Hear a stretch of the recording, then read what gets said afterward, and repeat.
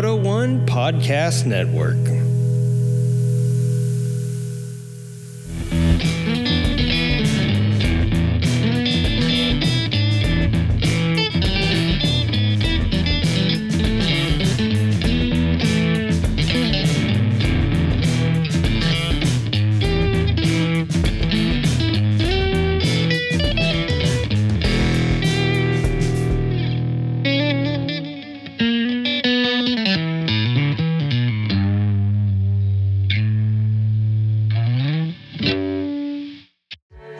Listening to a show hosted by three sentient beings.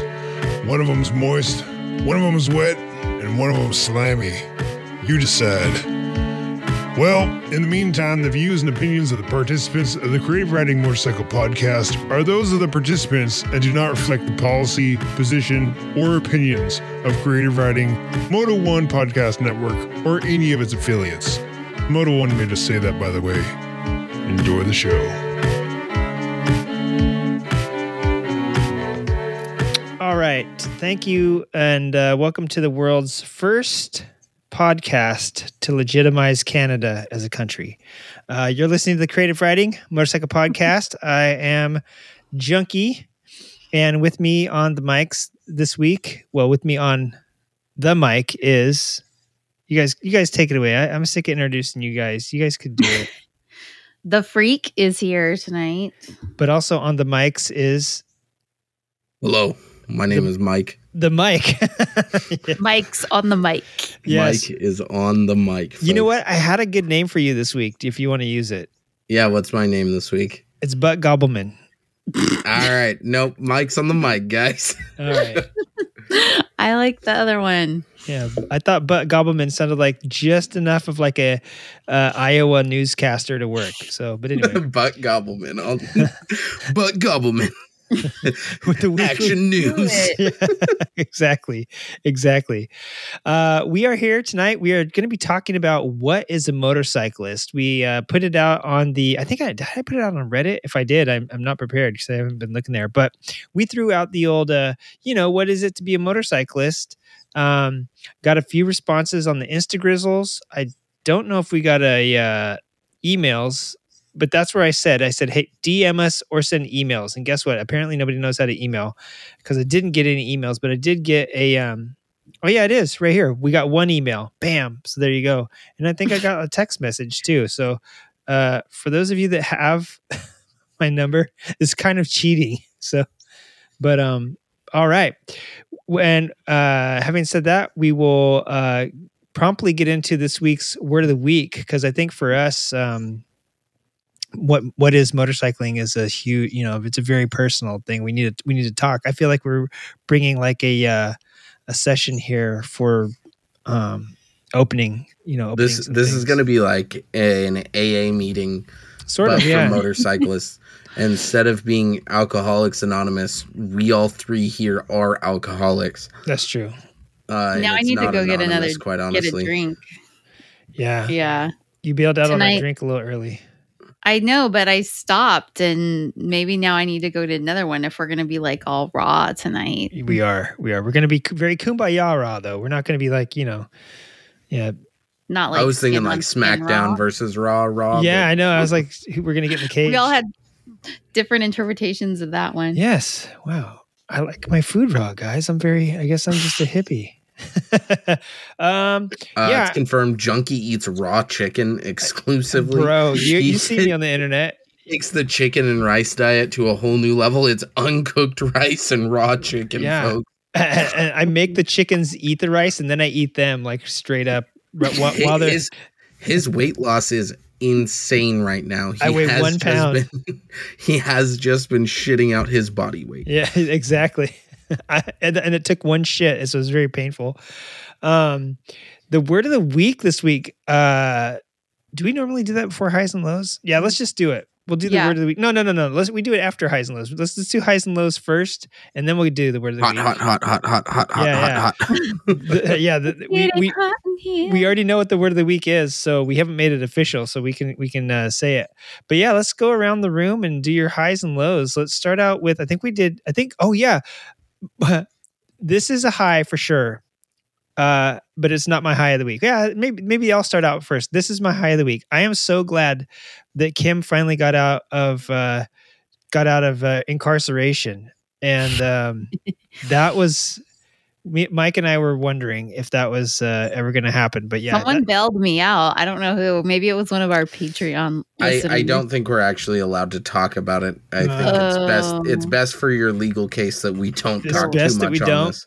And you were on last week's episode. However, people have to understand that was recorded 3 weeks ago. So definitely you were, that was not happening. You were very much in jail. I don't know, was it county or was it city? I'm not sure, but yeah. And on top of that, so I'm very happy that you're out, and because the Moto 1 president was giving me some grief about the legal proceedings and the legal costs, because he has some legal costs in the Bahamas. I have not seen. He's disappeared. I was getting I was getting hit on so bad by all the girls in there with my biker tattoos. Hell yeah.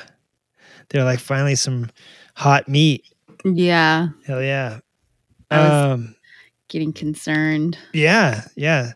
So I'll say that's I'm glad to have you back. That's not a high or a low though.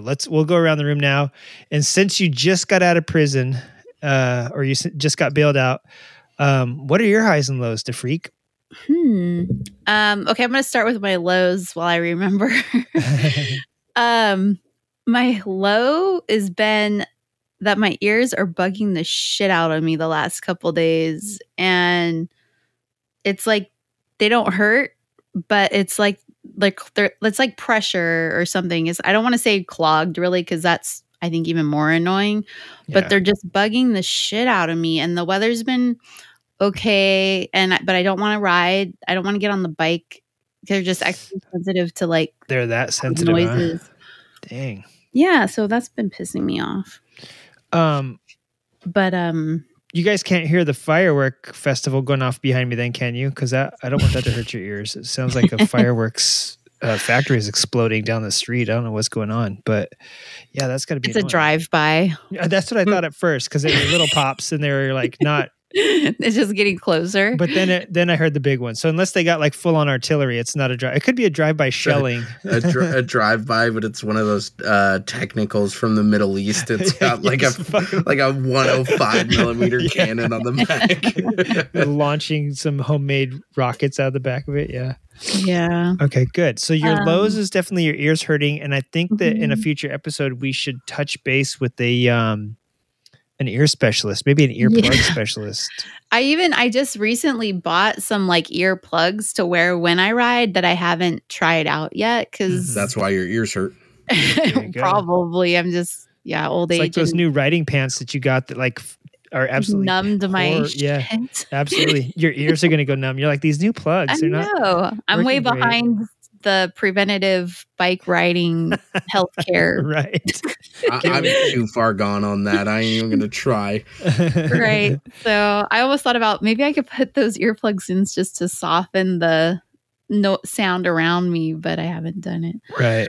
My highs are right when I got out of jail, I went to this local choice awards for Temecula last weekend, and it's free food and drinks, and so we got to party a little bit and schmooze for the holidays. And then we also adopted another Frenchie dog. Wow. So the choice awards, you got to schmooze with the high rollers in Temecula. Yeah, ish. Nice. It's all just a clique. Everybody kissing their asses and voting for each other. It's basically blonde, beehive-haired realtor women and their spiky-haired realtor husbands who sell houses in San Diego. Nice. And they all schmooze it up in Temecula. They all live in Temecula because they can't afford to live in San Diego. Right? That's how it works. It was like food and drink venues. So that's where all the food and drink stuff came from. And one of the vendors was that Trust Me vodka. So that's what I was drinking before the show started. They had your welcome drink was a White Russian shot, and you could buy a bottle for $12. So I should have bought a couple though, because I just almost went through half before the show. So No, Kim, I don't like White Russians. Thanks for asking. Yeah. I'm trying to get our Russian base listeners. They call them white Americans. They don't okay. Yeah. So the white Canadians. Yeah. Yeah, that is awesome. That's good deal. Yeah. Mike, you want to go next or you want me to go next? It's up to you. I knowing what your low is, I think I should go next. Sure. So I'll change it up. I'm going to start with my high of the week. So my son is 6 years old and starting to take enjoyment in the Nintendo Switch video games. And I let him play some games that I'm sure some parent out here is going to be like, you shouldn't let him play that. I let him play Fortnite, and we were playing there's a car racing game that they added to Fortnite, which is very fun. And we were playing that. And then I got the hankering to go see if I'm good enough at Fortnite to beat 6-year-old children in the battleground of Fortnite. And I am. And so my son and I have been playing Fortnite together and stacking wins. That's my high of the week. I found out that I'm incredibly good at a children's video game. Nice. And then my low of the week, and this might be retribution to me going and making kids cry over the internet. My low of the week is while riding the Honda Goldwing with my son on the back, my rear tire de-beaded. The same rear tire that I just put on at Kernville. And I found out why it de-beaded. And I just did a whole episode about motorcycle maintenance and safety. And forget what I said. Let's ignore those things. Because my Goldwing, without me on it, my Goldwing is 250 pounds over the weight rating of this tire. What? Oh, shoot. And so I have been riding around on this tire for, I've probably put 3,500 or 4,000 miles on this tire. So good news out of this is I'm just going to put a car tire on it. So I'm gonna dark side it. I'm going to dark side it. It's going to be fun. It's an interesting perspective. My dad has just dark sided his GL 1800. I'm going to dark side the GL 1500. And then I also did some stuff to the Harley I'm very excited about. I'm not telling anyone. I told you guys because you guys are special, but I'm not going to tell anyone else about it until I show the bike off. And I'm so excited. And I ripped it around the neighborhood, even with the shitty clutch that's in it right now. And it's going to be so much fun. I got a big old smile on my face right now. This thing is going to be so much fun.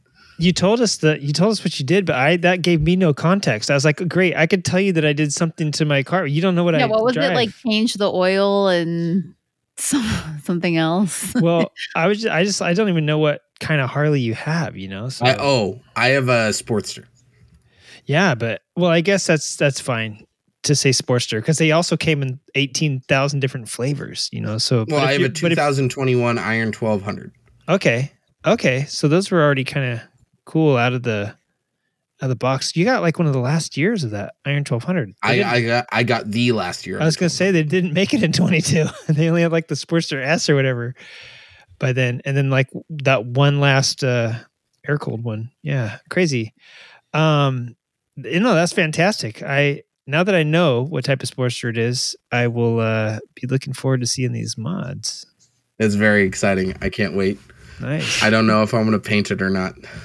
Nice. He's just like putting new grips on, please. Yep, it's just new grips. Just new grips. Yeah. And a bunch of other shit, but just new grips.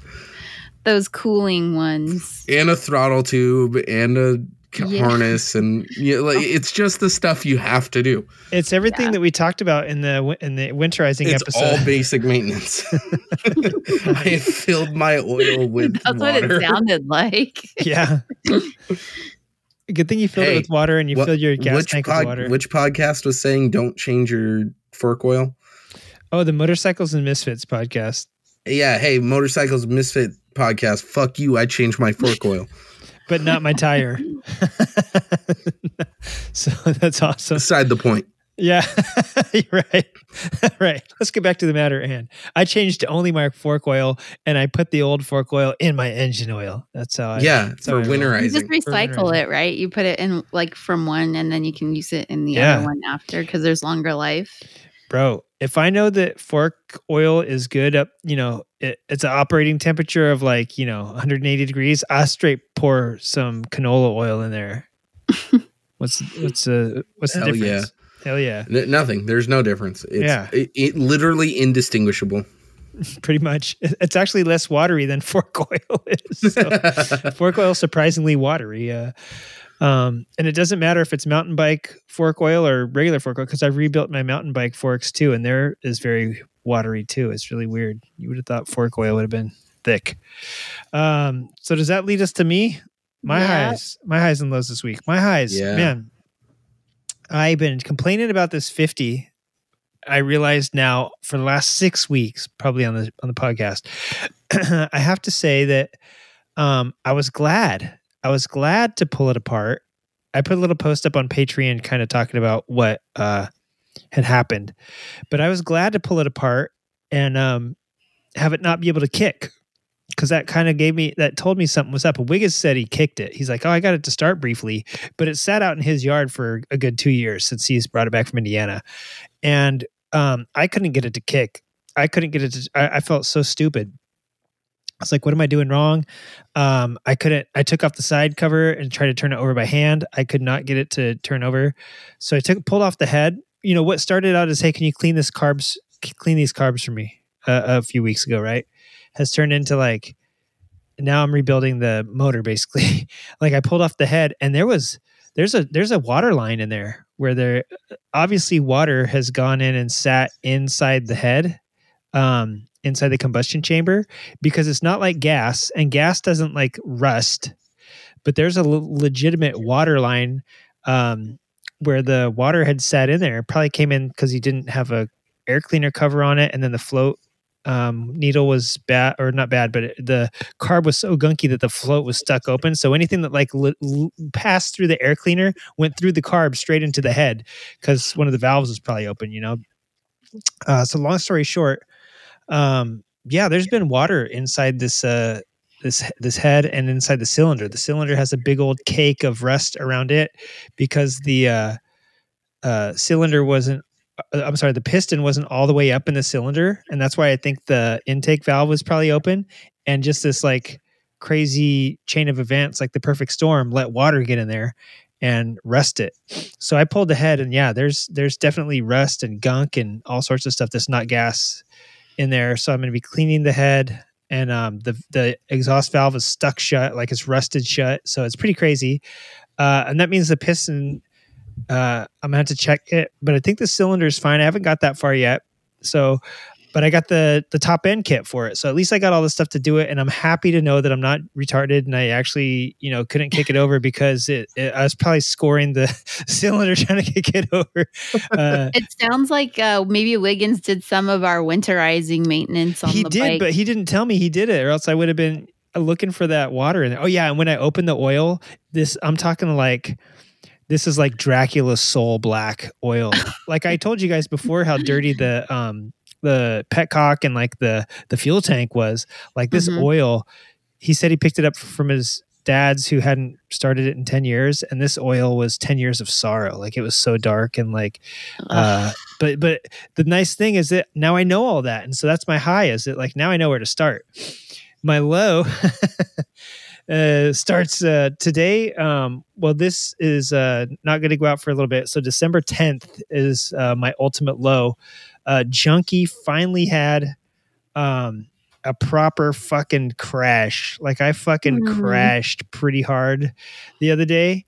And I did get hit 15 years ago on my SR250 when a dude just didn't see me, and he was trying to beat the gap in traffic, and he didn't realize there was a motorcycle. So he didn't run a stop sign, but he blew out of it trying to go across the intersection and just didn't even see me. And I'm staring right at him, honking my horn and lifting my feet, and he just smashed me.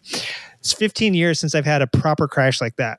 And I fucking had one on Sunday the 10th. Wiggins and I were, and Mike, you were saying this is karma. Your tire beating was karma for you whipping kids' asses on Fortnite.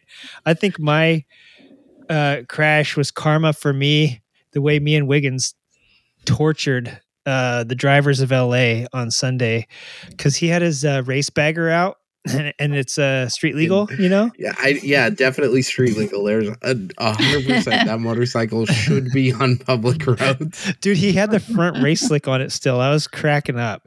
He's got a Goldwing rear tire on it and like the race slick on the front still. But he made it street legal. He's got running lights. He's got a tail light that works, and then he doesn't ride it at night. So the only thing that's not street legal is there's no turn signals or mirrors. So I mean, but everything else is street legal except for this just a race bike with headlights and taillights on it right now. Everything's street legal except for the parts that aren't street legal. Street legal, yeah. His brake light's rad too, because when he puts on the brake, it flashes, but then it flashes for like 5 seconds and then just turns back to like steady state. So it doesn't even get brighter. Yeah, it's not like a dual filament where it stays brighter when he's squeezing the brakes. But it was fun. So we started at my house. We cruised down through LA via the 110. And if you don't know the 110, you're not, you don't give two shits about LA. It is one of the first freeways in California, and it's built like it. It follows the ravine, basically. It's not straight. It wasn't, blown up. They didn't blow up miles of mountains to make this thing as straight as possible. It is as curvy as a freeway can get and still be considered a freeway. And it goes through the arroyo. So it follows the natural curves of the hill, and that's why we wanted to take it. And we were terrorizing people on that freeway to get down to downtown. We were going to the bike shed, and several freeways and whatnot. Later, we had a great lunch, and then on the way home, we're splitting off. Pretty uneventful day that far, and then Wiggs said bye to me. We waved to each other. He took his exit, and I came home a different way. And I'm going through this intersection that I've gone through at least, not kidding, like 800 times, like I feel like I've been through this intersection 1,000 times now, half of that on my motorcycle. And I'm going through the intersection and the front of the bike's doing what it should, but the back of the bike just starts to like go sideways a little bit. And I push the brakes, which locks the back tire and makes it go more sideways.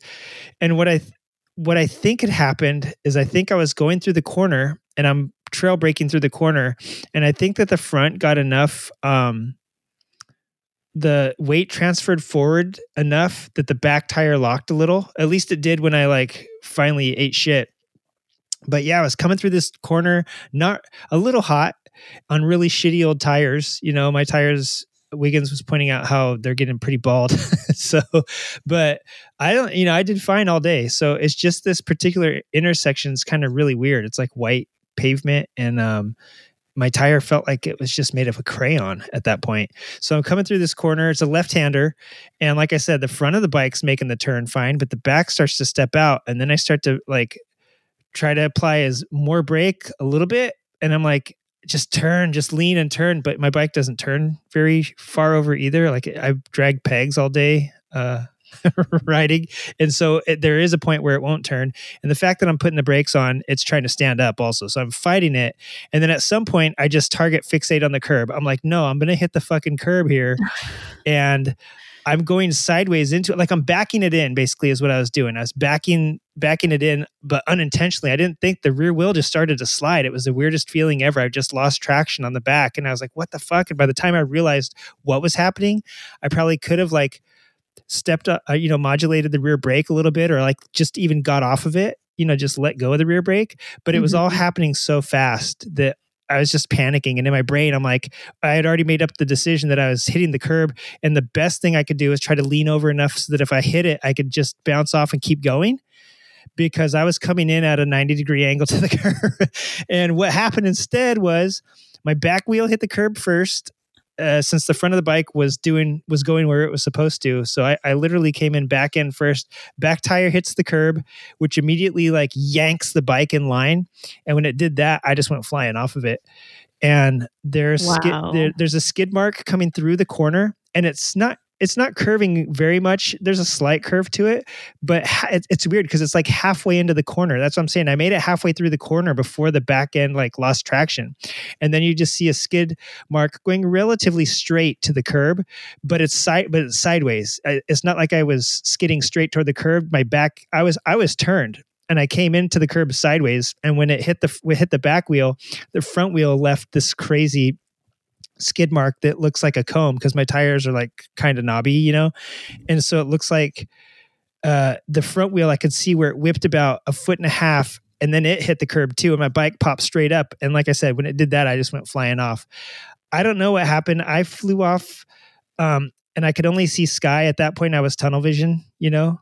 And I remember hitting the curb, and I just couldn't believe it was happening. I was like, "Yep, it happened right now." And then I thought I maybe had saved it, and then that's the last thing that went through my mind before I just saw sky, and I felt like I had fell off the bike backwards. And yeah, that was it. And then I felt my back hit the ground, and I felt like scratching on my like where my pants meet my jacket, and I was like, I just got road rash. And then I did this weird roll. I was like kind of rolling backwards, but then I turned like in the middle of it. And then I ended up like on my side and my feet, and I just got up real quick and ran to the side. So I don't know what happened. I couldn't tell you exactly what happened. Like when I got hit by the car 15 years ago, I definitely slid across his hood on my back and then landed like head first on the pavement.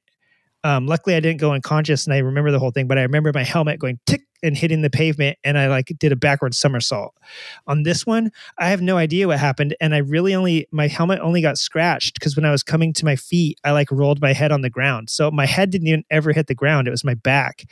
And I properly fucked my like it was not, I was doing like probably 35 or 40 into that corner. And so I don't know how much I slowed down before I hit the curb, but it was enough to rip me off. And yeah, I'm pretty fucked up. So, neither of you have like a GoPro on or anything? Well, it was just junkie.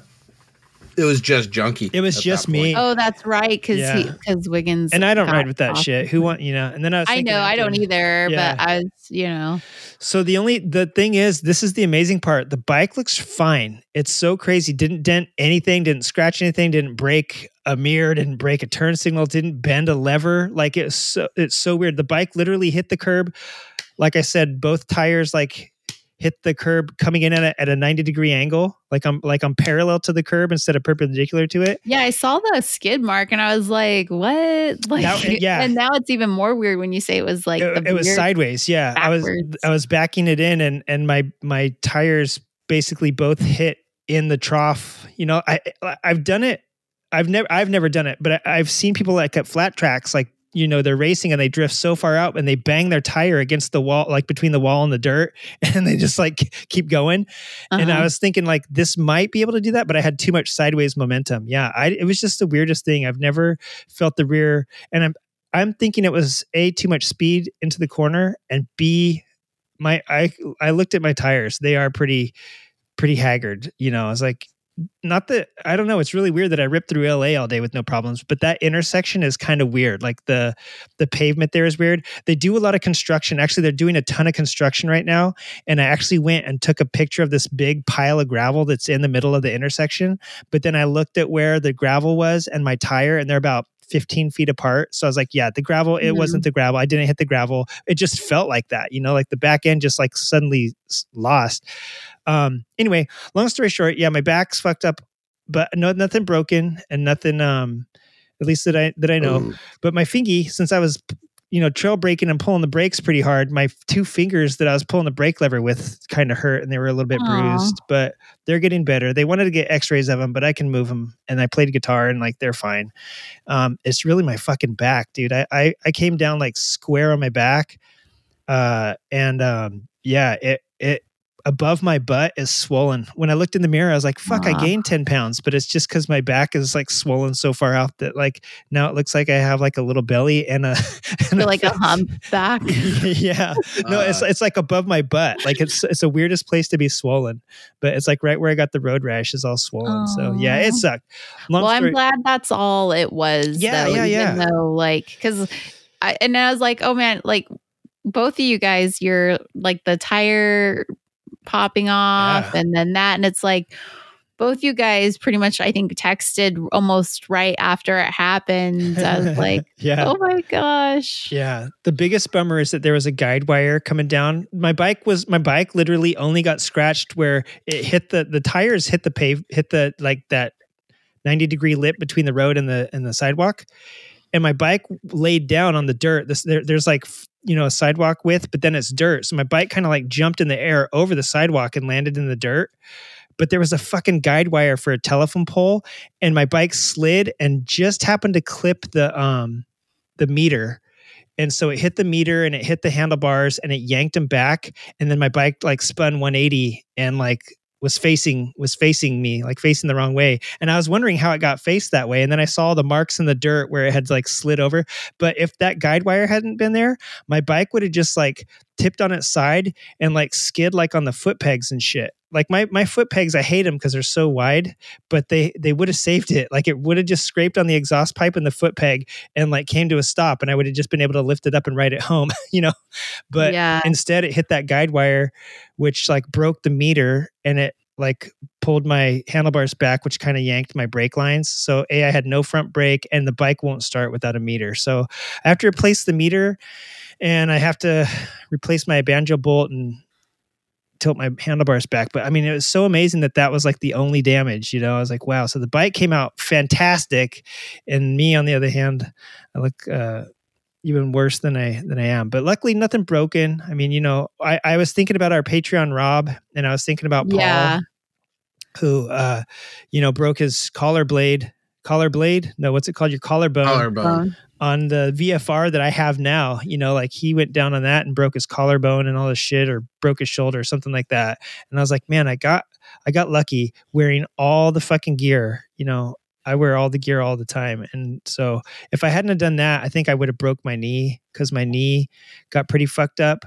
But it was like right outside of where the knee protectors are. So like if I hadn't had those on, I wear kind of like dirt bike knee protectors under my pants, that go all the way down my shin and shit. And yeah, if I hadn't had those on, I think I would have broke my knee. But yeah, it was crappy, but it's over, and now everything's cool. And so far everything's checked out. So I'm good. It didn't make me any uglier, thank God. But yeah, But yeah, that's our highs and lows for this week. Yeah, we need to make an episode where we say fuck everything we said about maintenance. I know. I totally think it's karma for that episode. And I hope, like, how they say everything happens in threes. I'm like so nervous now because you fell over at the thing. You fell over in the wood. Oh, so I started it. Yeah. Yeah. God damn it. Fine. It actually got progressively worse. Exactly. I hope that's how the flow of this, because I don't want it to circle back around then. Exactly. No, I think that counts. Yeah, you dropped yours, Mike's debeated, and then I totally fucking pulled a Street Rossi wanker move. I don't know, but Mike had his tire on that trip too. So it's like Mike's had, it was... I think it's the Goldwing. My fucking Goldwing is cursed. That's it. Well, yeah, all of this. Your low shouldn't be that it debeated. You also sent us pics that the tow truck guy fucking dropped. I don't even want to fucking think about that. Yeah. Oh, God damn it. So the low got lower. I fucking put that out of my mind. Sorry for bringing it back up. No, it's okay. So I had to wait like 3.5 hours for a flatbed tow truck. Oh, God. Which is just the worst, because that they're just sitting there in the Walmart parking lot jerking off. Like there's really no way around it. So I'm waiting for this thing, or for this tow truck. He gets there and we get the bike up on the flatbed, and he throws 2 straps, one over the back passenger seat through the what? Believe me, I was questioning. Don't say the back window, like no, through the back passenger seat. Yeah, he throws a strap. Like there's 2 little grab rails for the passenger. Yeah. Throws a strap and like kind of loops it through those and tightens down, pulling the bike to the back of the trailer there. And then at the forks, and I'm like, that's not going to hold. In my head, I'm like, this isn't going to work. Oh, I totally thought you meant passenger seat in the car. I'm like, what? He was strapped like in the passenger seat through the back window and out. He used the seatbelt. Yeah, he just used the seatbelt. I got you. Okay. So, and then he throws a second strap and loops it through, weaves it through my forks, and it has it pulling to the front of the trailer or the flatbed. And I'm curious to what's going on because I've loaded motorcycles before, and I know that's sure as hell not how you do it.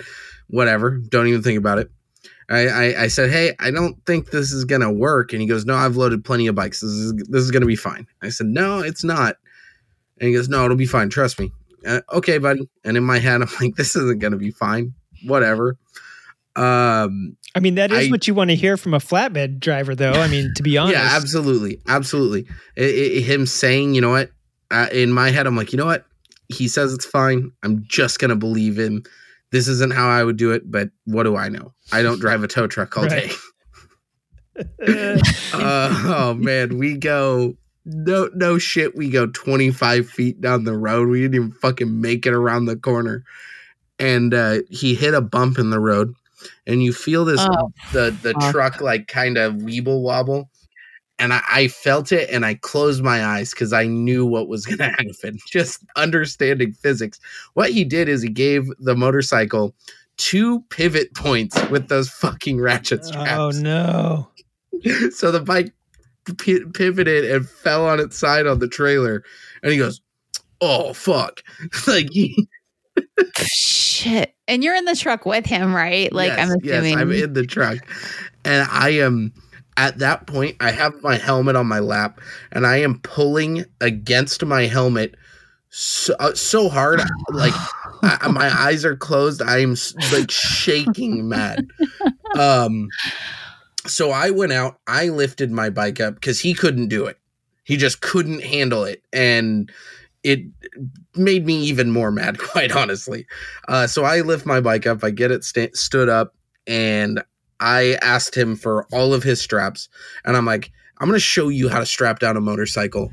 I shouldn't be touching this. Shit. So I wish I was a fly on the wall. Oh, dude.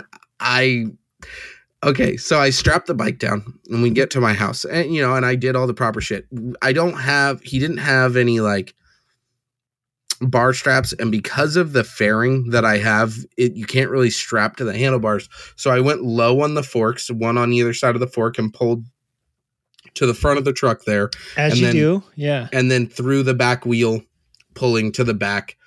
Not the best job in the world, but it held, and that's what matters. It was going to get me home, and all the weight, everything was low on the bike, and that's kind of what matters. It brings the weight low. We get to my house, which is like 1.5 miles from where we were. And you're thinking to yourself, hey, Michael, why'd you call a tow truck if it's only 1.5 miles away? I would challenge you to push a Goldwing 1.5 miles with no back tire or very shitty back. It's not happening. I'm sorry. Even it's trying just to ride not it on like a debeaded tire, like that's a It's chore. not happening. It's not happening. It's not safe. It was too much of a risk. So we get to my house, we're unloading the bike, and he before I'm even on the bike, he starts lowering or raising the ramp up on this flatbed, and I'm like, hey, how about you slow the fuck down and let me get up there? Let me sit on this bike because it will just fall if you don't. So I'm on the bike, I clutch in and roll the bike back down the trailer, and I get down, and he goes, all right, cash or card? I go, excuse me, you dropped my fucking bike. I'm not paying you.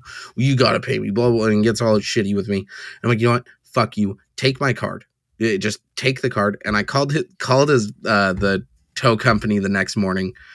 Called the tow company, and I'm not the guy that's ever, I live and let live. I'm not going to waste my energy and yell at someone over the phone, right?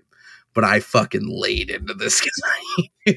Oh man, it was. I explained how you fucked my paint up. It doesn't matter what my bike looked like before. What's the matter is my bike looks different now after you've touched it. Yeah. After your company's touched it, it's more damaged than it was.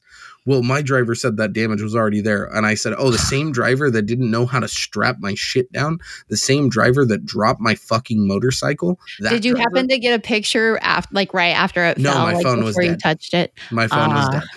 So it just was a fucking recipe of awesome, you know? And so I what was did they charge you? Like $125 for a mile and a half. Yeah, that's the tow truck fee. That's standard fucking fee is $125 no matter where you're gonna go. It's freaking ridiculous. Yeah. We should start a tow truck business, by the way. Oh, I have a trailer with a chalk, but I need to we lost the license plate. So next time anything happens. And I live 2.5 hours away, and I had crashed. So, well, did you notice that I offered help to you, Junkie, but not Mike? I'm just saying. Damn, Kim. Oh, dang. I see how it is. I was mad. You said you were a mile something from home, But I heard your reasonings why. You know what? We should go out to Slow Jamistan and try to push the bikes a mile through the sand. And that's probably what it's like pushing a loaded Goldwing on flat ground with a BB tire. Oh, I don't doubt it's hard. Oh, it was. I really was sitting there on the side of the road, cold as fuck. Yeah. Because I wasn't geared for sitting, right? And I'm right up next to the river in Lakeside, the San Diego River. I'm literally right there. So it's did your wife come get your son, right? No, she was at a concert. Oh, so your son was with you the whole time? No, her grandparents picked him up. Oh, you didn't say hey, bring me some clothes? No, I didn't even think about it. Yeah. I was wearing a jacket, but I have a blanket in the Goldwing. And so I wrapped up in a blanket. I looked like a homeless. Homeless rider. It was a real shitty experience there. That's I would be so pissed about the bike tipping over. I would have lost my shit. Right. Well, when you showed me the paint on it too, it's got some OG pinstriping that you just can't, you know what I'm saying? I don't want to make it worse, but I mean that it's awesome. You can't redo it. Yeah, it's not something that's I don't think they make that color teal anymore. Nope. I doubt it. Yeah. What a crap. Yeah. Yeah. It was a lot less than ideal, if I'm going to be honest. So after it happened, I sat in the. I was mad. I was angry, drink mad. So I got home and I drank. That's how mad I was. Yeah, but enough of that. Now is a good day. The Goldwing's sitting in the driveway. It's fine. It's not. I'm not even gonna look at it. I'm just pissed. The Harley's gonna be done this week, and then I'll be able to rip around on that. It'll be a good time. Everyone's gonna be happy. I'm happy. There's definitely no reason to be upset. Yeah. I feel you. I'm looking forward to ripping the VFR around now, and maybe even the SR 250. Who knows? Until I get the Speedo for the Yamaha, the SCR. Then we'll have to ride our bikes together, like our faulty bikes. How much is that Speedo going to cost? I'm sure you already looked into it. It's pretty expensive. I forget exactly how much it is, but it is up there for like $400. So I know this will raise your premium, but have you considered going through your insurance, doing your deductible? What's your deductible? $500? Probably, yeah. Doing your deductible, claiming the foot pegs, claiming the bars, claiming the... Oh, the foot pegs are fine. But they're not. As far as the insurance company, I'm promoting it. Yeah, you should just kind of a few other things you want to replace on the bike before you send those pictures. Well, I work for a company that our clients are insurance companies, and I used to work at a repair shop, and I know how this stuff goes, and that, it won't fly. It is so not damaged that would not, yeah, I would probably get fired because we have to sign like affidavits that were won't hose over insurance companies since they're our customers. So that's out of the question for me. But it's not out of the question for me. Right. You want to buy my and bike? The listeners at home. Right. Hey, guys, if you're wondering what to do with your spare time, commit insurance fraud. Right. You could get a pretty sick setup if, yeah. Well, no, because I thought about it. I was like, should I go through the insurance? And I was like, for the crap that's wrong on it, I don't want to submit a claim. Like, honestly. However, I don't know if I'm going to be able to. I don't have the scanner tool. I don't know if I'm going to be able to like just slap a new meter on there. Yeah, I don't think you could. I think I'm going to have to take it to Yamaha at some point and have them like unlock it.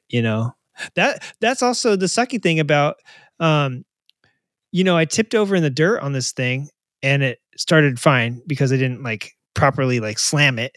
But now it's broke, like the meter, Wiggins's bagger racer. We were trying to do some crap to it, and it wouldn't run without the gauges until you do.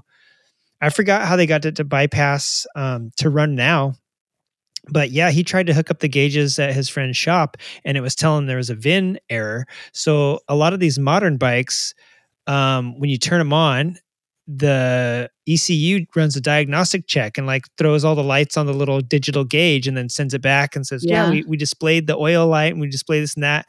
And it runs like a diagnostic. And once you break that, now you're fucked, and I don't know how they're going to know how many, miles is on it. Cause I don't know if that's stored in the ECU and just displayed on the meter, but that's another thing. Cause like my insurance company is going to be like, wait, how'd you go from like, this many miles to 0 miles?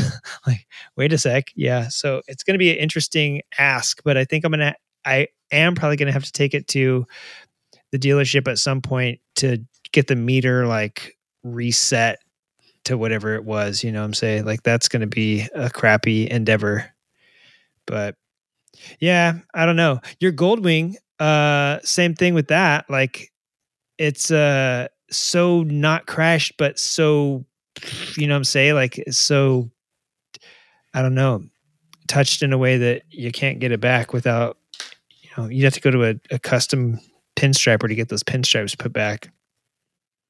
Yeah, I'm not going to. I'm going to be 100% honest with you.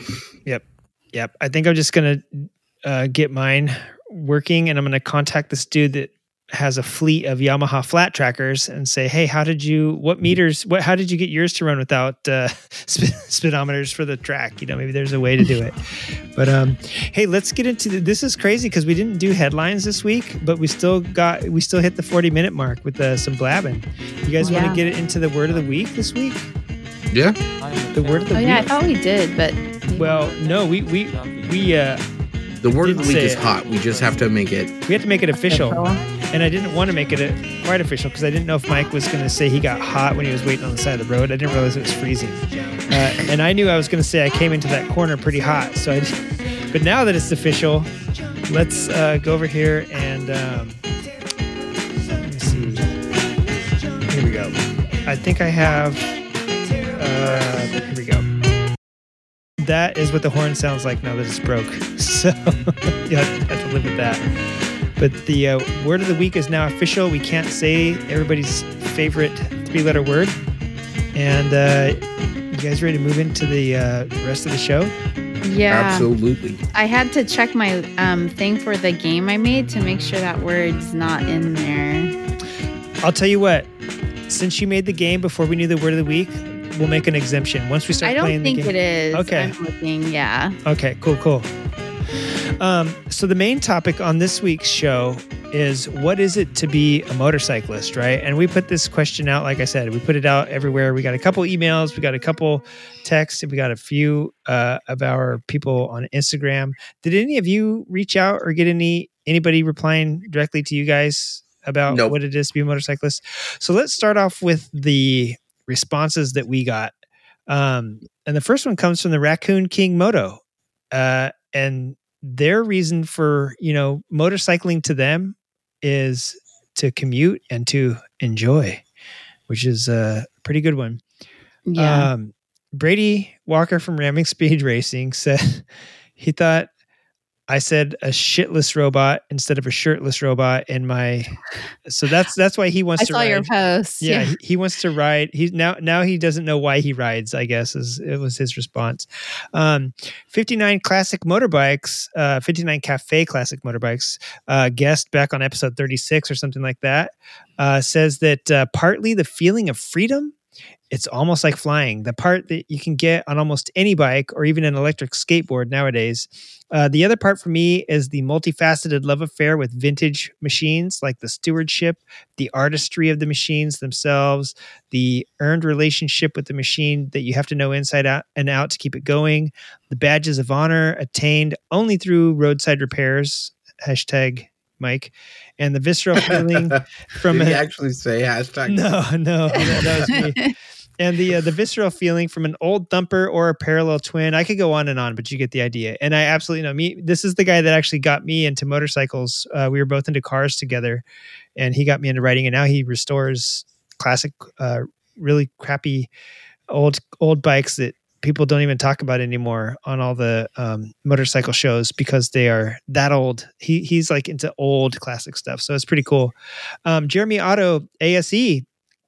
This guy has won 84,000 bike shows on the bike that me and Wiggins tried to roast about 2.5 years ago. He just keeps winning bike show after bike show with his I guess you would call it sort of like a Mad Max bike.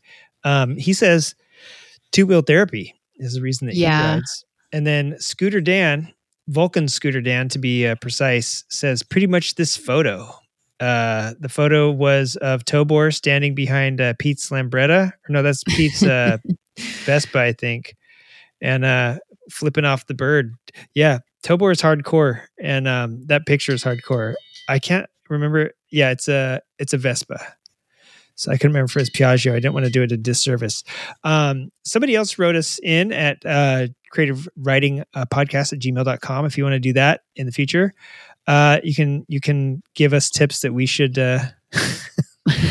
for us writing tips, apparently. Like anything, any tips. Yeah. Writing and maintenance tips that we obviously need. So it's Johnny Roundtree, who is a constant contributor. He says, to me, it is a passion like nothing else in my life. The only other things I've been this passionate about was skateboarding and surfing. And then I got into motocross in my 20s. I ended up losing my license for 18 years, but I never let it stop me from traveling and getting around.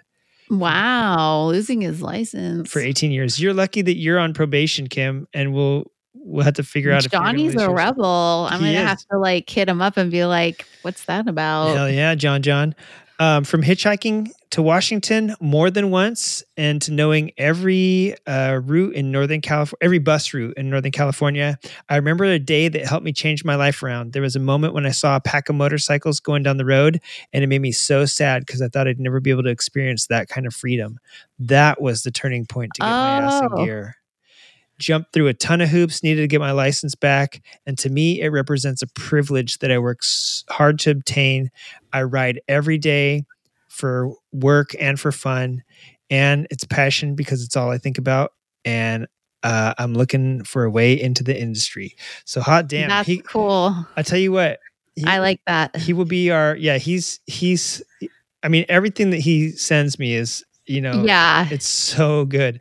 And I agree with like a lot of that too. Just what he said about the kind of that first realization of the wanting to ride part is like, I can kind of remember that piece. I mean, I was, like a backpack before I rode, obviously. And I specifically remember though, like we were going down to El Diablo Run, and like my husband, he was riding the Roadster, and I was in a truck and camper, and with my dad, because I grew up going camping in Mexico, so I had invited my dad, and like we'll do the truck and camper and hang out, and I just get on the back of the bike. But that trip, and I think that was 2017, I told my dad, Brian was on the bike in front of us, and I said, I don't think I can do another trip without being riding my own. And I remember that specific moment when it was like, okay, this is enough, Right. Yeah, I know. I remember I used to watch a lot of crash videos from racing. And so that's like my thing is like, when I get a motorcycle, I just want to crash almost every time I ride. And You're getting good at it. I've so far made it pretty successful. Yeah. Yeah. I distinctly remember the moment that it clicked for me. Because I had ridden on the back of my dad's motorcycle before I rode my own, but I got a little KTM 50 mini adventure and I kicked it over. Oh, yes. And the feeling of kicking a motorcycle, for those of you who have never had to kickstart a motorcycle, you're missing out. Mm-hmm. The feeling of kicking a motorcycle and starting it, it just feels awesome. And like it's one of those things that the first time I kicked it over and rode it, it all made sense. Yeah. I've not looked back. Yeah. I remember that like my first bike was like a 73 like CB450, so it had kickstart or electric. And I mean, of course, I always used the electric, but I was like, I do want to be able to kickstart it if I need to. And I remember that first time like kickstarting that, and I was like, oh yeah, this is pretty cool. And it wasn't as hard as I thought. I'm sure like a chopper or whatever, but yeah, you see those guys. The thing is that you get a bike, an old bike that's a kickstart that if you don't maintain it and you get out in the middle, there's this rad video. I forget where it was from, but I think the guy was supposed to be like in Kansas or something, and he's riding this old bike that he restored. And it's a really cute little motorcycle video, but then he gets out to the middle of it stalls and it's all hot. You know how hard it is to kickstart a hot bike.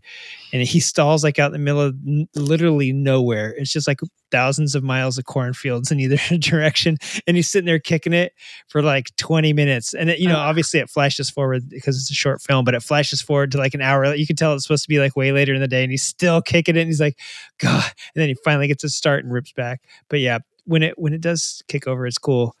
That's they don't really make that many kickstart bikes. Even motocross bikes aren't kickstart anymore, but what a cool feeling to feel like you're like literally kicking something to life. Like, yeah, it's a pretty rewarding feeling. That is nice. What does it, to you guys mean to be a motorcyclist? Like, what is the overall, the art? I mean, that's a good start, like how you got your start, but what is the feeling? Well, the meaning, I guess.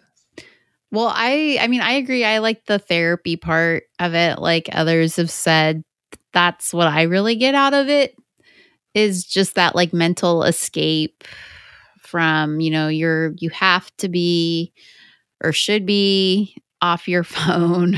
Like I don't even, I don't do the like video on my cell phone thing. I don't have a GoPro, so I would wreck if I tried to film on my cell phone. Like, but just not having those other distractions like from you, and then also just the people that you do get to meet that have came like into your lives from riding. That's super awesome to me too, because before riding, I really didn't care to have like female friends, and I have more female friends now.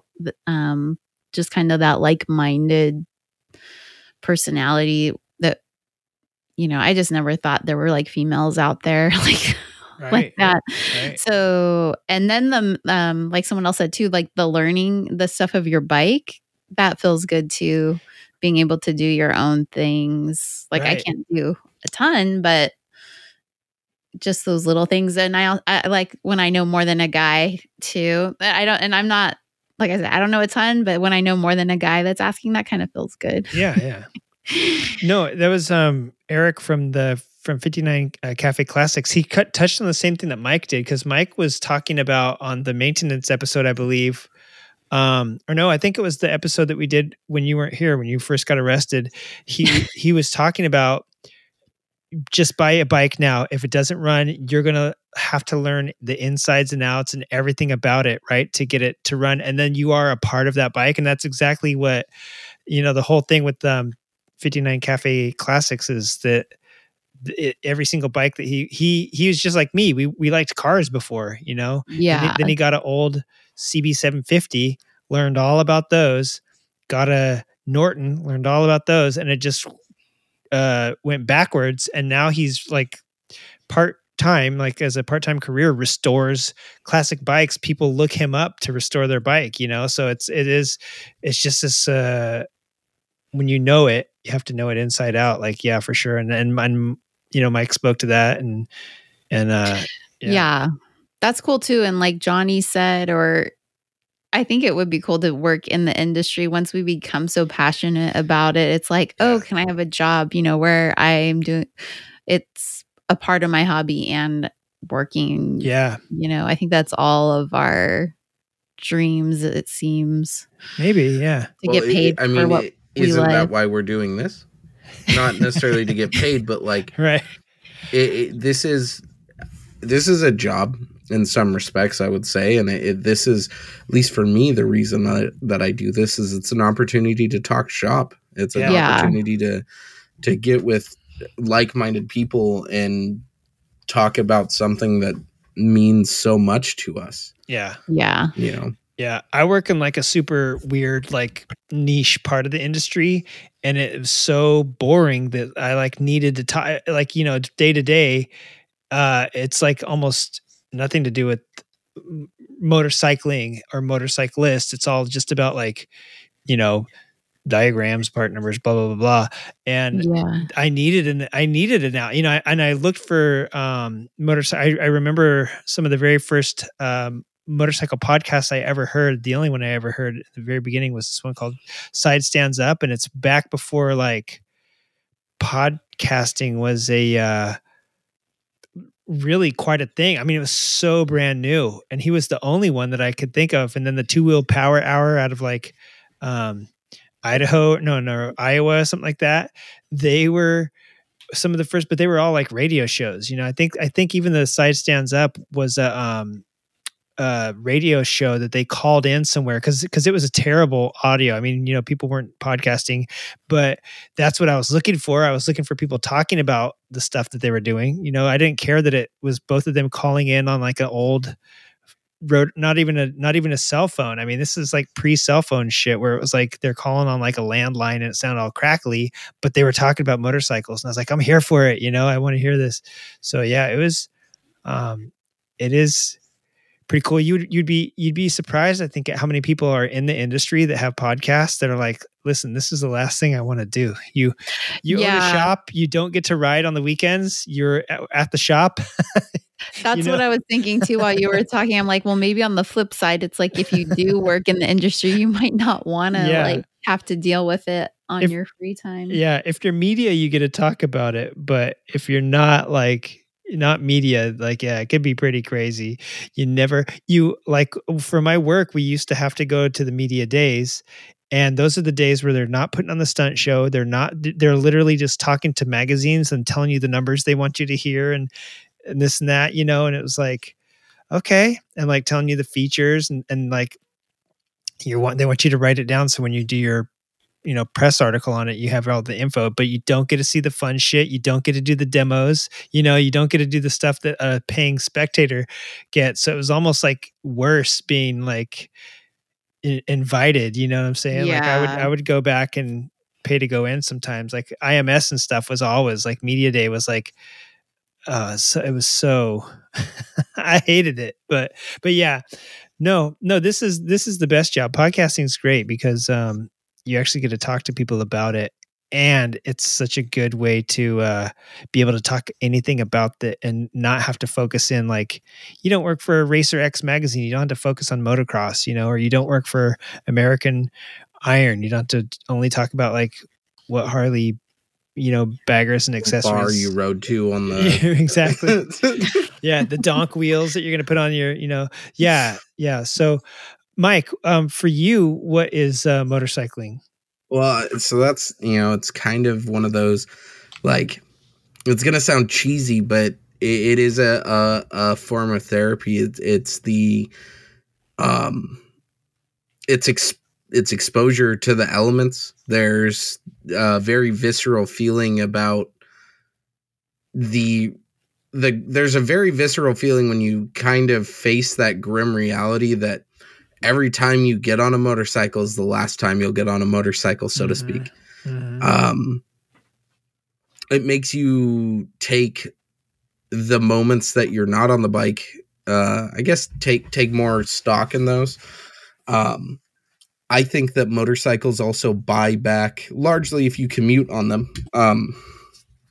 The motorcycle buys back hours of your life every week, depending on the length of your commute, that kind of stuff. But I mean, for me, driving the work vehicle or riding my motorcycle to the shop and back every day, I literally buy back 10 hours a week extra time that I get to spend with my wife and son. It's something that it's a rewarding feeling. And this goes back to knowing the motorcycle, knowing what you've done and turning the wrenches and everything. But there's a strong connection. And I feel like even car guys, anyone in the automotive space, than the motoring space, if you take the time and really turn those bolts and get to know the machine you're using, that you gain this real connection with it. One of the things that I found throughout the years is that the more time you spend on the bike, the more you love it. Even the shittiest bike in the world is the best motorcycle in the world. Yeah. Ask that Ninja 400 rider how they feel about their bike. And I'm not saying a Ninja 400 is a shitty bike, but go find someone that's been riding for a month and ask them how they feel about their motorcycle. And I think largely everyone's going to give you some form of, this is the best thing in the world. Yeah. There's no way around it. And it's like Kim said, it's a connection with other people. I've met some of my best friends in the world through motorcycling.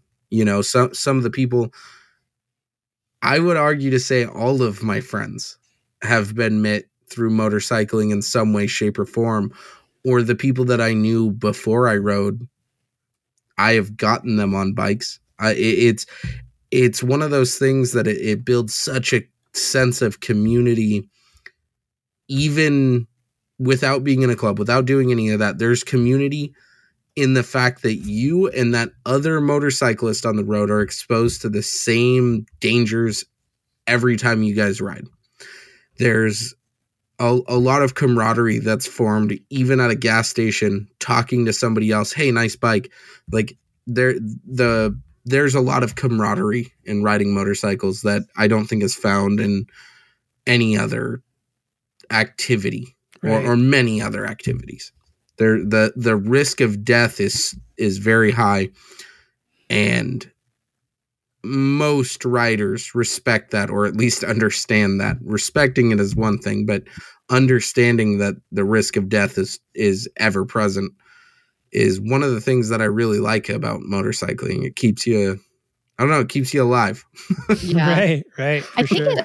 I think it also like helps build your confidence too. Or I mean, I'll just speak for myself, but like feeling that sense of accomplishment, even just like learning to ride maybe, or, you know, completing a course, or like your near misses, or fixing your own bike. Like there's all these little things that can like make you feel better about yourself coming from a bike. For me personally, I'll just say, because you're like, oh, I didn't know I could do that, or I like saved my own shit and didn't like fly off a cliff today. Right. I mean, I think that's cool because I've felt self-conscious throughout my life with like different things, and then you know, just riding a female rider in general, I think like you get a little confidence boost. And then I mean, I'll say that I didn't like pictures of myself on my bike because of my weight when I first started riding. And then I was like, because I didn't like how I looked in like my gear, or my gear wasn't like feminine. And then I was like, you know what? This is stupid because I'm not getting these like pictures of my trips or things me enjoying on my bike. And that I just like threw that all out the window and I was like, forget that. Like, I want these like happiest moments, like experiences with me in the pictures. Good for you. I like where this went. Totally unexpected, but I like where it went because that's like, motorcycles was like a way for you to, like it got you into an uncomfortable zone, but then it was like, you know what? Like, this is too awesome to not enjoy. And it like got you comfortable with like just being, being you and being who you are. Yeah. And like overall. motorcyclists don't give a shit, Yeah. So Largely, I agree with that. I think you're cool.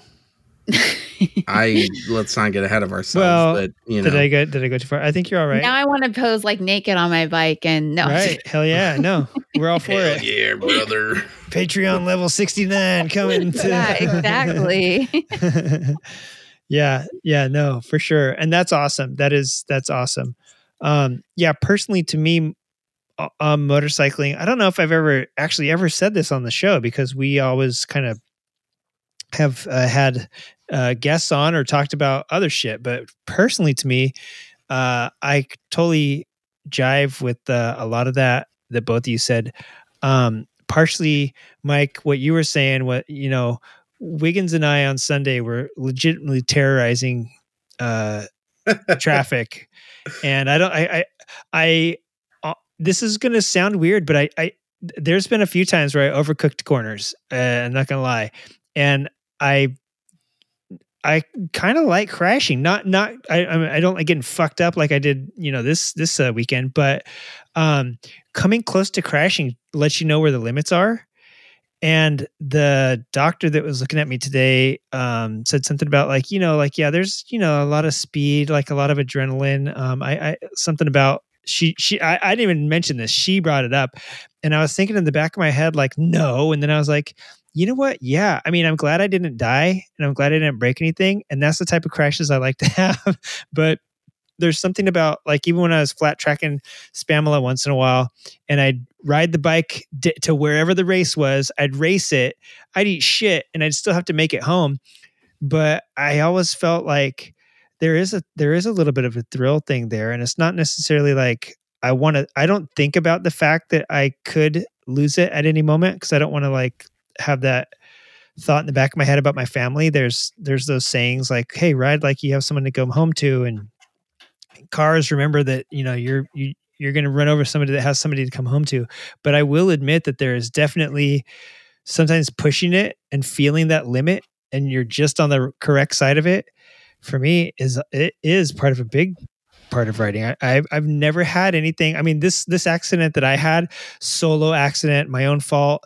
I've never like try to road rage a car or do any of that stupid shit. You know what I'm saying? Like I've never done anything to mess with anybody else, but by myself out in the canyons or by myself, like obviously into a curb, I have pushed it, you know what I'm saying? And there is a little bit of that thrill seeking junkie, not the fact that like, oh man, I could really get ran over by a car right now, but like, hey, I could push myself right now, So for me that it's absolutely. Yeah. I've always wanted to push myself and I like group rides. I do like that feeling of like community. The motorcycle community is a huge community. It's part of the reason why this podcast even exists. Cause like we have a lot of friends that ride motorcycles that do other creative crap.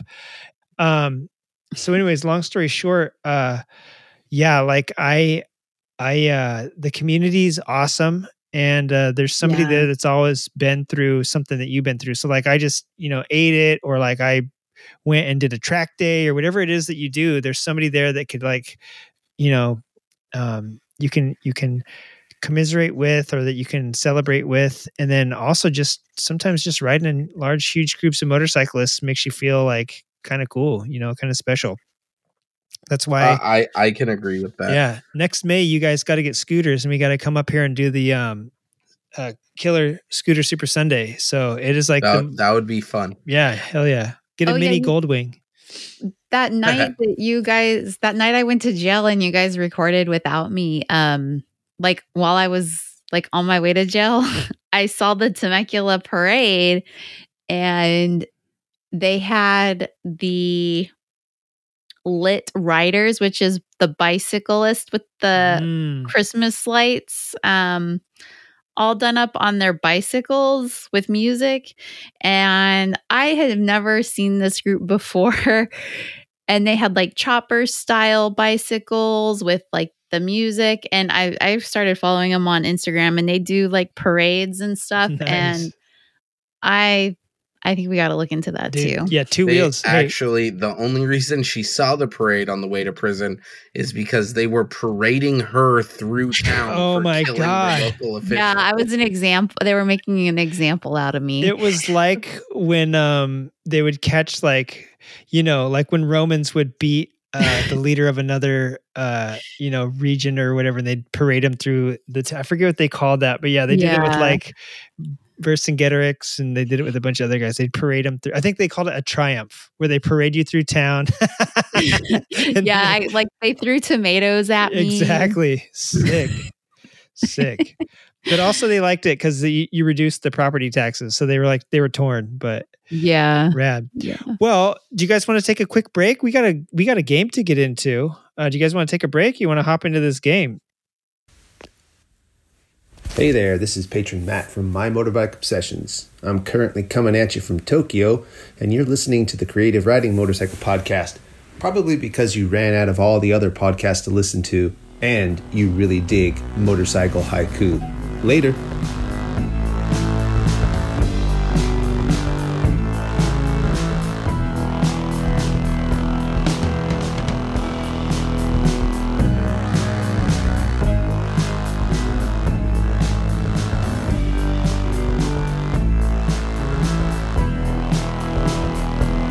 Let's do it. All right. Okay. All right. I didn't want to put my game on the R&R notes because I didn't want you guys to know anything about it. I have plenty of stuff that's not in the notes until I type it in there, so you're good. Okay. So I was trying to think of a cool name for the game, but I couldn't. So the idea for this game is you guys I'm going to have a list of places of motorcycle shops. So you have to decide if these titles are either places that are motorcycle businesses or if it's the name of a porn movie. Ooh, okay. Motorcycle business or a porn movie. Okay. Going off the titles, okay? I'm All right, I'm down. Ready? Yeah, I'm down. Okay. Skin on Skins. All right, who goes first? It doesn't matter. All right. I'll go first with this. And I should have got some paper out. I didn't know this was going to be I have a little thing to keep track. But okay, good. Because I might want to know at some point whether it's strategically better just to vote the wrong way even if I think it's something else. So Skin on Skins, I'm going to go with that is that's a motorcycle company that does graphics or body work or something. Skin on Skins, they're probably making leathers. Or that too, yeah. I'm motorcycle. Yeah. Okay, so you both say motorcycle? Yeah. Okay, you guys are right. So they are a leather shop and I did actually look these up to make sure they were actual shops and nothing fake. Did you should we promote them? Should we on the next episode? Should we try to do an actual list with a link to their business? Yeah, do a deal. Yeah. I'm not promoting anyone for free, but I will, however, promote someone for money. Right. On the flip side, though, we're gonna have to link all the porn videos. So that's true. Maybe we second think this. Yeah, you're right. Okay, so yeah, Skin on Skins is a shop and they're up in San Francisco and they do custom leather work. And I checked out their page and they're pretty cool. They had some chopper seats and I stuff. guarantee in the back room they also do porn. They probably with a name like that, they probably make what do you call bondage BDSM shit. gear. Yeah. I'll have to go back and check. Okay, the You next. would, you dirty little monkey. All right. How about Sisters of Anarchy? That's a porn. That's 100%. That's a porn. Yeah, that's definitely got to be a porn because no one's gonna take Sons of Anarchy. They don't take it serious already in the motorcycle industry. Nobody's gonna take that serious. That's definitely a porn. Yeah, you're right. You both are right. God. Hey, Mike, by the way, when did you get your Mensa card? Did we get them at the same time or was it she wrote this game for the two wrong fuckers? Yeah, this is Wait, what did you ask? When did he get what? His Mensa card. I don't What's even that? know what that is. Oh shit. Look it up. Junkie's worse than we are and we don't Yeah. know it. Holy shit. Yeah. I'm not even smart. I'm just good at trivia. Okay, good.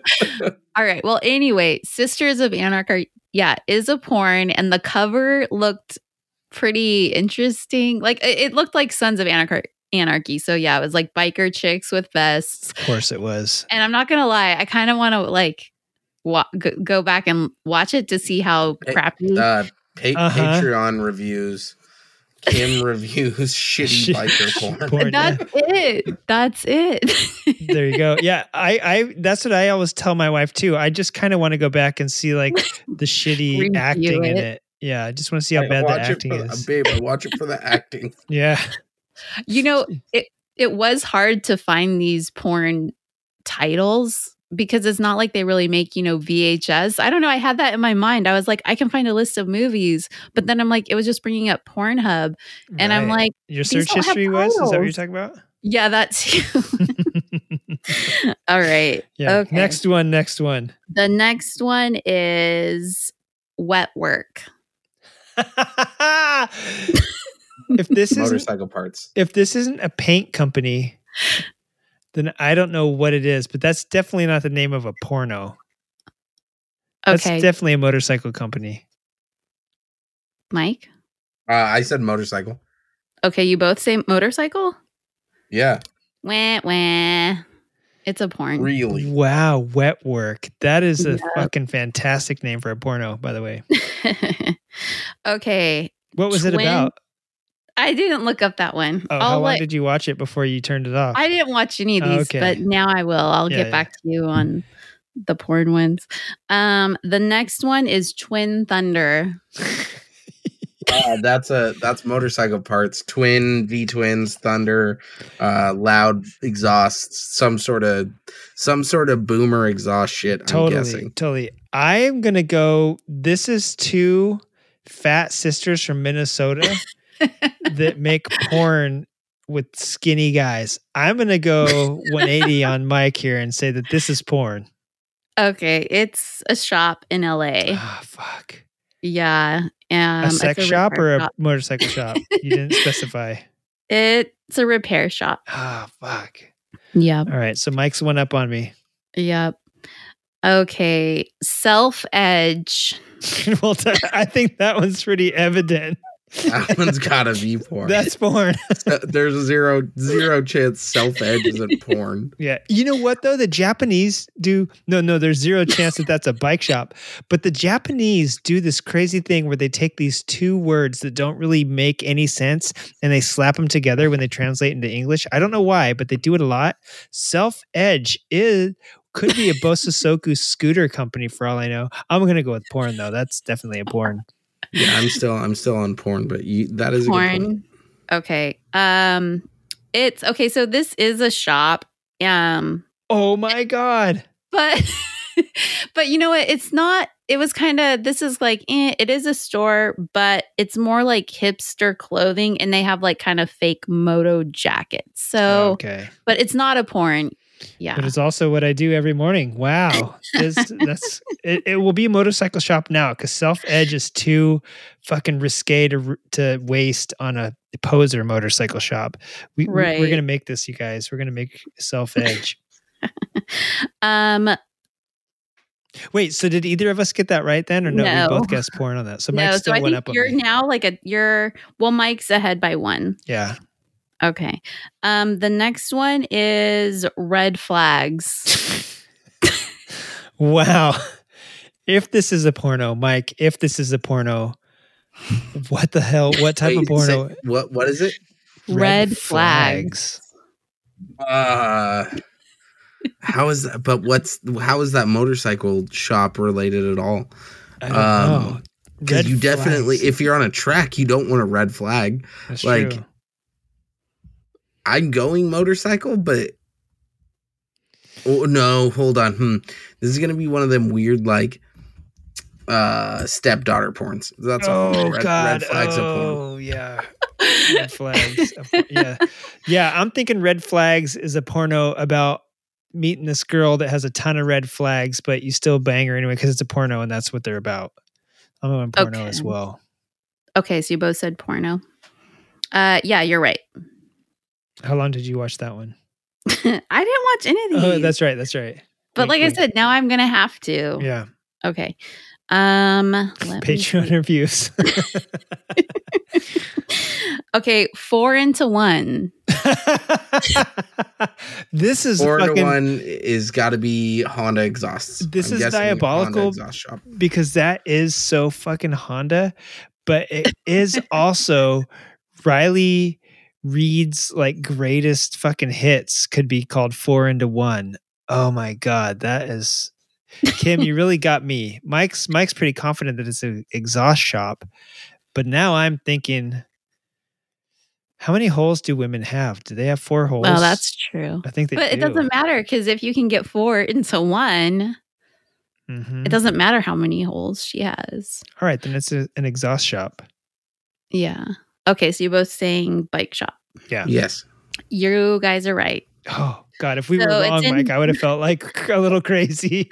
Yeah, right. So, yeah, it's in Hayward, and it's for vintage Honda motorcycles. Yeah, good call, Mike. Good call. I knew that shit. I know. When you said Honda, I was like, yeah, is there really anybody else that does 4 into 1? Not really, huh? It's all Honda. Yeah. Okay. All right. The next one is Lucky 2 Strokes. That's got to be a porn.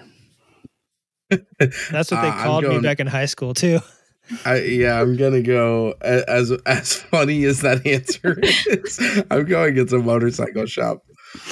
It is a shop for new and used vintage moped parts. Damn it! Now I'm okay. I would not have gotten moped parts from Lucky 2 Strokes, but that's cool too. Hey, name a moped that's a 4-stroke.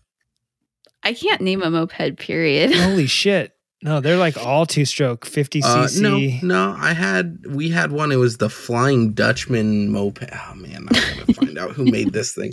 I don't even know if the Flying Dutchman was the actual name of it, or brand or the model. Yeah. No, or what we called it. What we called ourselves while we wrote it. Okay, who said shop? Mike said shop, right? Mike said 2 now. Shop. He's 2 up. Yeah, Mike's okay.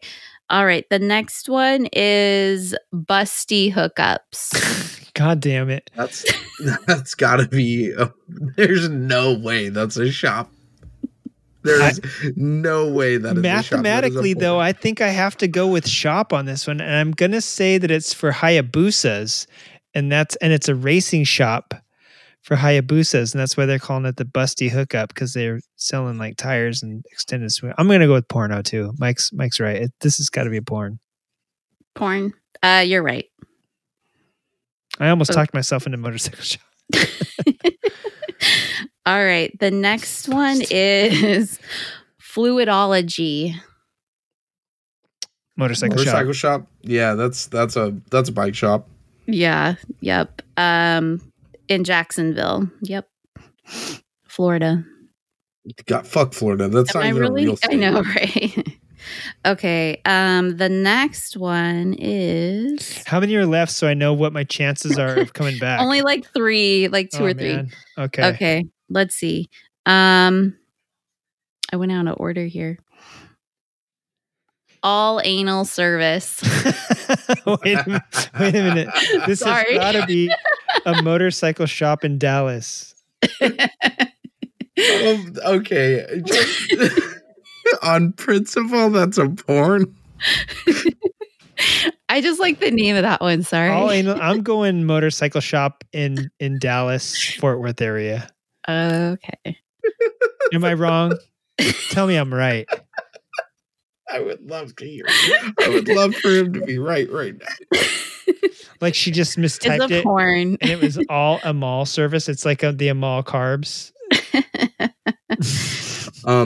By the way, to go back to the mopeds, the Flying Dutchman, which is the actual name of the moped, is a 4-stroke moped. Holy shit. I'm sure there is a couple. The Honda Hobbit was probably a 4-stroke too. They probably didn't make too many 2-stroke Hondas, but most of the ones I've seen are 2-stroke, which is pretty amazing. There's some 4-strokies out there. Good. Okay, sorry. Okay. Flying Dutchman, also a fantastic porn. All right. The next one is Manstral Cycles. That's a motorcycle shop, but Manstral Cycles that's a great one. That's like a tranny porn. Dude, you don't want to know what I was thinking when I heard red flags. Like, oh my god, yeah, Manstral Cycles. I'm going motorcycle shop. Yeah, that's got to be a cycle shop. Yeah, it is. But it is since we were talking about Texas, it's in San Antonio. Okay. And let's see, the last. Manstral Cycles. I think this is the last one. Shout out San Antonio, Manstral Cycles, hit us up. Or next time you break down when you're in Texas, you're going to remember that name. You're never going to forget it. Okay, the next one, Rack and Ride. Damn. This is the toughest one. Rack and Ride. Rack and Ride's porn. That's what it sounds like every time I go to Arkansas. We rack and ride because we throw all the guns on the gun rack in the truck and we ride up to the hill and try to shoot deer. We end up shooting bottles, trees, each other. Rack and ride. That sounds like an epic porn, but I think it's a motorcycle shop in Coeur d'Alene, Idaho that makes small motorcycles with racks that Okay, so the issue is with these, you're getting too specific. So even if you're right, you're not going to be right. Yeah. I'm going to say cycle shop, but I believe in my heart that this is a gnarly porn. And what did you say, Mike? You said it was a porn? I said it. Yeah, I said it was a porn. It's a company that makes motorcycle hitches. Holy shit. Are they in Coeur d'Alene, Idaho? They're in Denver and it's a real answer. So yes, they're in Coeur d'Alene. I was gonna make Mike eat his shoe. Holy shit! They're Denver and Australia. So they're like those hitch ones where you can put like dirt bikes on. Oh my god! New outlet coming in Coeur d'Alene soon. Holy crap! I can't believe how almost close I was to that. I was like sure in my heart it was a porn. Nice. Well, that was a fun game. Thank you, Kim. Yeah, I thought it was. I don't know. I remember I was driving one day and I don't know what made me start thinking about it. Yeah. I was thinking about riding and porn, and I'm like, there should be a game about that. Yeah, definitely there should. Since I'm looking at these hitch haulers, the Rack and Ride hitch haulers. Those are sick. It's a you put it in the hitch on a truck or whatever, and it rolls. So there's a pin that you can put in and it'll lock it in place, or you pull the pin out and it can roll down, so it makes it easier to load and unload. Oh, that is nice. Yeah. Hell yeah. I'm down with that. That's sick. Cool. Yeah. Well, thank you, Kim. I will, I think I gave a book review on this show a long time ago. I read this book called, The Black Goat Motorcycle Club. It's a fantastic book, and the guy made it into an audiobook too. So if you can't read, give it a listen. But I also read a book around the same time called 2-Stroke Temptations, which was a fucking basically it was a digital book, but the cover says it all. And it was like one of those like, $2.50 in the checkout line that you used to, find women housewives picking up, to satisfy their urges while their hubbies are slaving away at work all week. Yeah, it was 2-Stroke Temptations is totally worth it. The guy or lady, I don't know if a guy, it was a guy's name, but it could have been a lady that wrote it.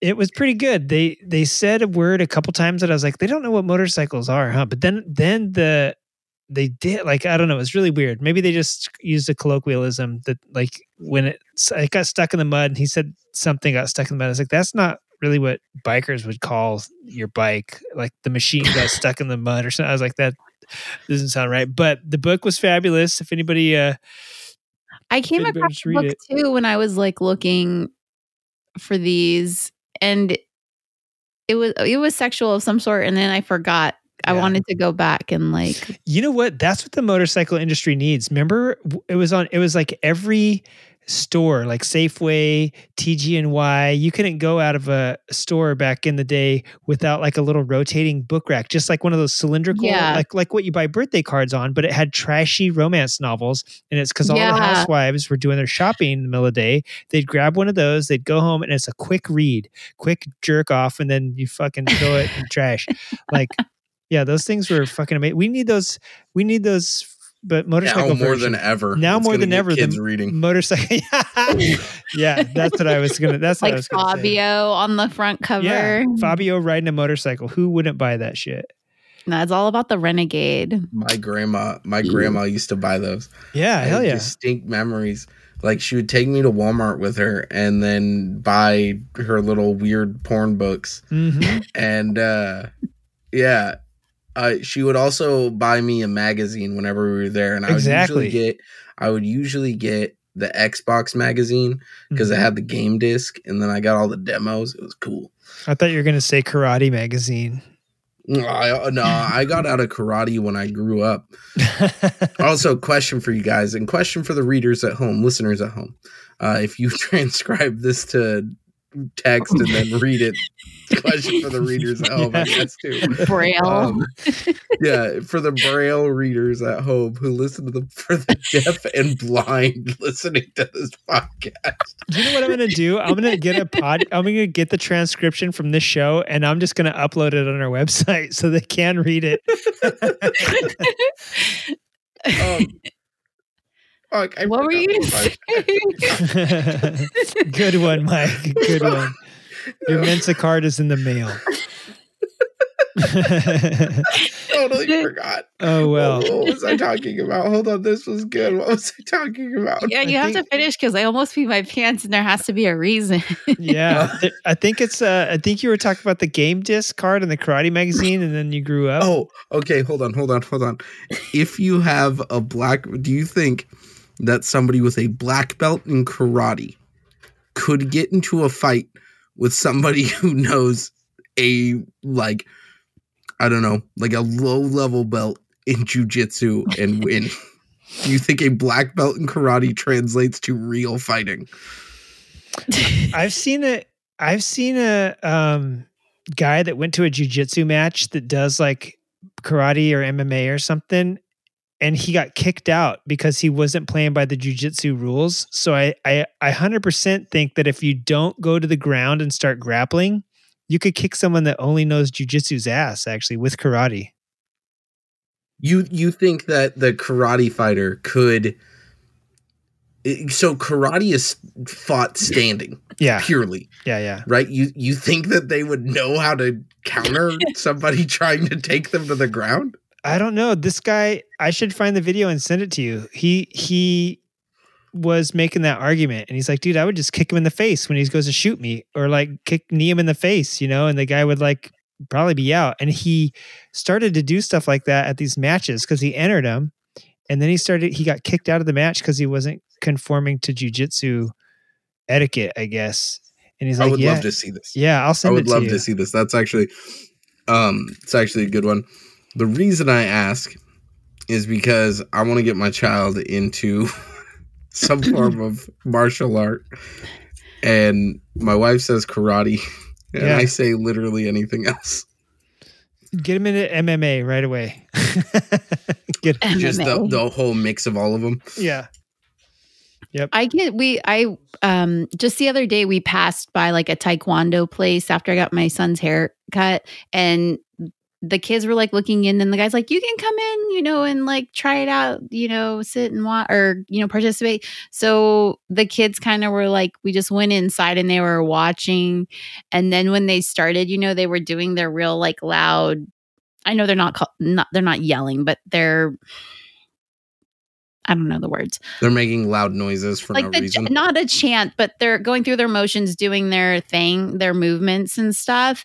And that like freaked out my kids. Were like, oh my God, it's so loud. Like they were almost like they were being yelled at kind of thing when it was just their technique or whatever. So the kids got all freaked out just by watching. And I'm like, oh my gosh. Yeah. You should have taken them to Rex Kwando. Hell yeah. That's what you need. Rex Kwando. Rex Kwando fixes all. What? Well, hey. You want a roundhouse kick to the face and use that voice? No, we don't. Okay, wait, going back real quick to when we were talking about magazines and books and stuff at stores. Like, I haven't looked in a long time just because I don't want to pay for a magazine. But, like motorcycle magazines. I mean, I remember when I was a kid, of course, it was like naked women on motorcycles. And so like your mom would like try to get you past those real quick before you even saw anything or open them up because of like the girls inside. But I'd be curious what kind of like actual bike magazines are still being in print like format. Hot Bike is still a magazine. There's a Vikla magazine. I believe Easy Rider still does stuff like that. Yeah. Easy Rider is in print. There's a chick on Instagram that she sells like some of the old Easy Riders, and she's like in the 82 or 3 range right now, like posting them up for sale. Like so her age? No, no, the magazines. So like I keep asking her for because I want to get my year like November 1982. I want to get that. When I was born, the motorcycle hadn't been invented yet, so that stone chiseling of a sweet, sweet chariot with the naked lady on the front would be awesome. Yeah, sick. But I think she added December 83 for the Easy Rider, and I'm like, do you have November? One of these days. Well, guys, listen, we made it to an hour 40. I'm surprised we made it this far. I thought this was going to be a short episode, but I had a lot of fun. And I have a game for next week if you guys want to play it for you. Absolutely. Yeah. Nice. I got a Christmas joke for our closing. Let's hear it. Okay. Why doesn't Santa have kids of his own? I don't know why. He only comes once a year, and when he does, it's through the chimney. Oh my God. That's a joke. Oh my God. I just try to get us in the holiday cheer. Thank you. Yeah, it's very good. I say on next week's show, we do a budget Christmas list of things that people should buy. Oh. We play a crappy game, and then you guys have a hell of a Christmas break. Yeah. Aren't a we budget recording in Christmas person? budget. Oh yeah, So we're supposed to try and record in person, aren't we? Yeah. Yeah, I thought. Yeah, no, okay. We'll talk about it. We'll talk about it. Yeah, if I can make it down, yes, I will. I know you'll drive down to Temecula, and you can ride on the back with me, Junkie. Oh God. Yeah. All right. Cool, I'll take the Diablo, and you can take the Lowrider. I mean, I have other motorcycles still. Oh, that's right. But just carrying all this stuff down there, it's not. I just would hate to crash. I'm glad I didn't have any recording equipment with me on Sunday. Yeah. That would have sucked. Yeah, that would have really sucked. Maybe it would have padded your little back. Yeah. Nothing like falling on like nothing like falling on a pair of headphones and field recorders and stuff like that to like save your spine. You needed a busty rack. Busty racks or whatever, yeah. If you had skins on skins leather, you wouldn't have had any issues. I wouldn't have had any issues. That's the dang truth. All right, guys. My headphones are falling apart right now. I just snapped them out. So I got to let you guys go. Thank you. What a fun show. Everybody check us out next week for some more amazing action. Will we be in person? Or will we not? We'll find out on next week's show. And you will too if you tune in to Creative Writing and the Adventures of, I don't know, Booger Butts? Overthrow your local government building. Oh, God, no, don't. Not again, Mike. Not again.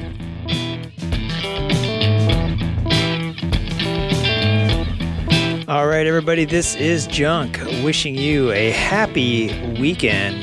Take it easy.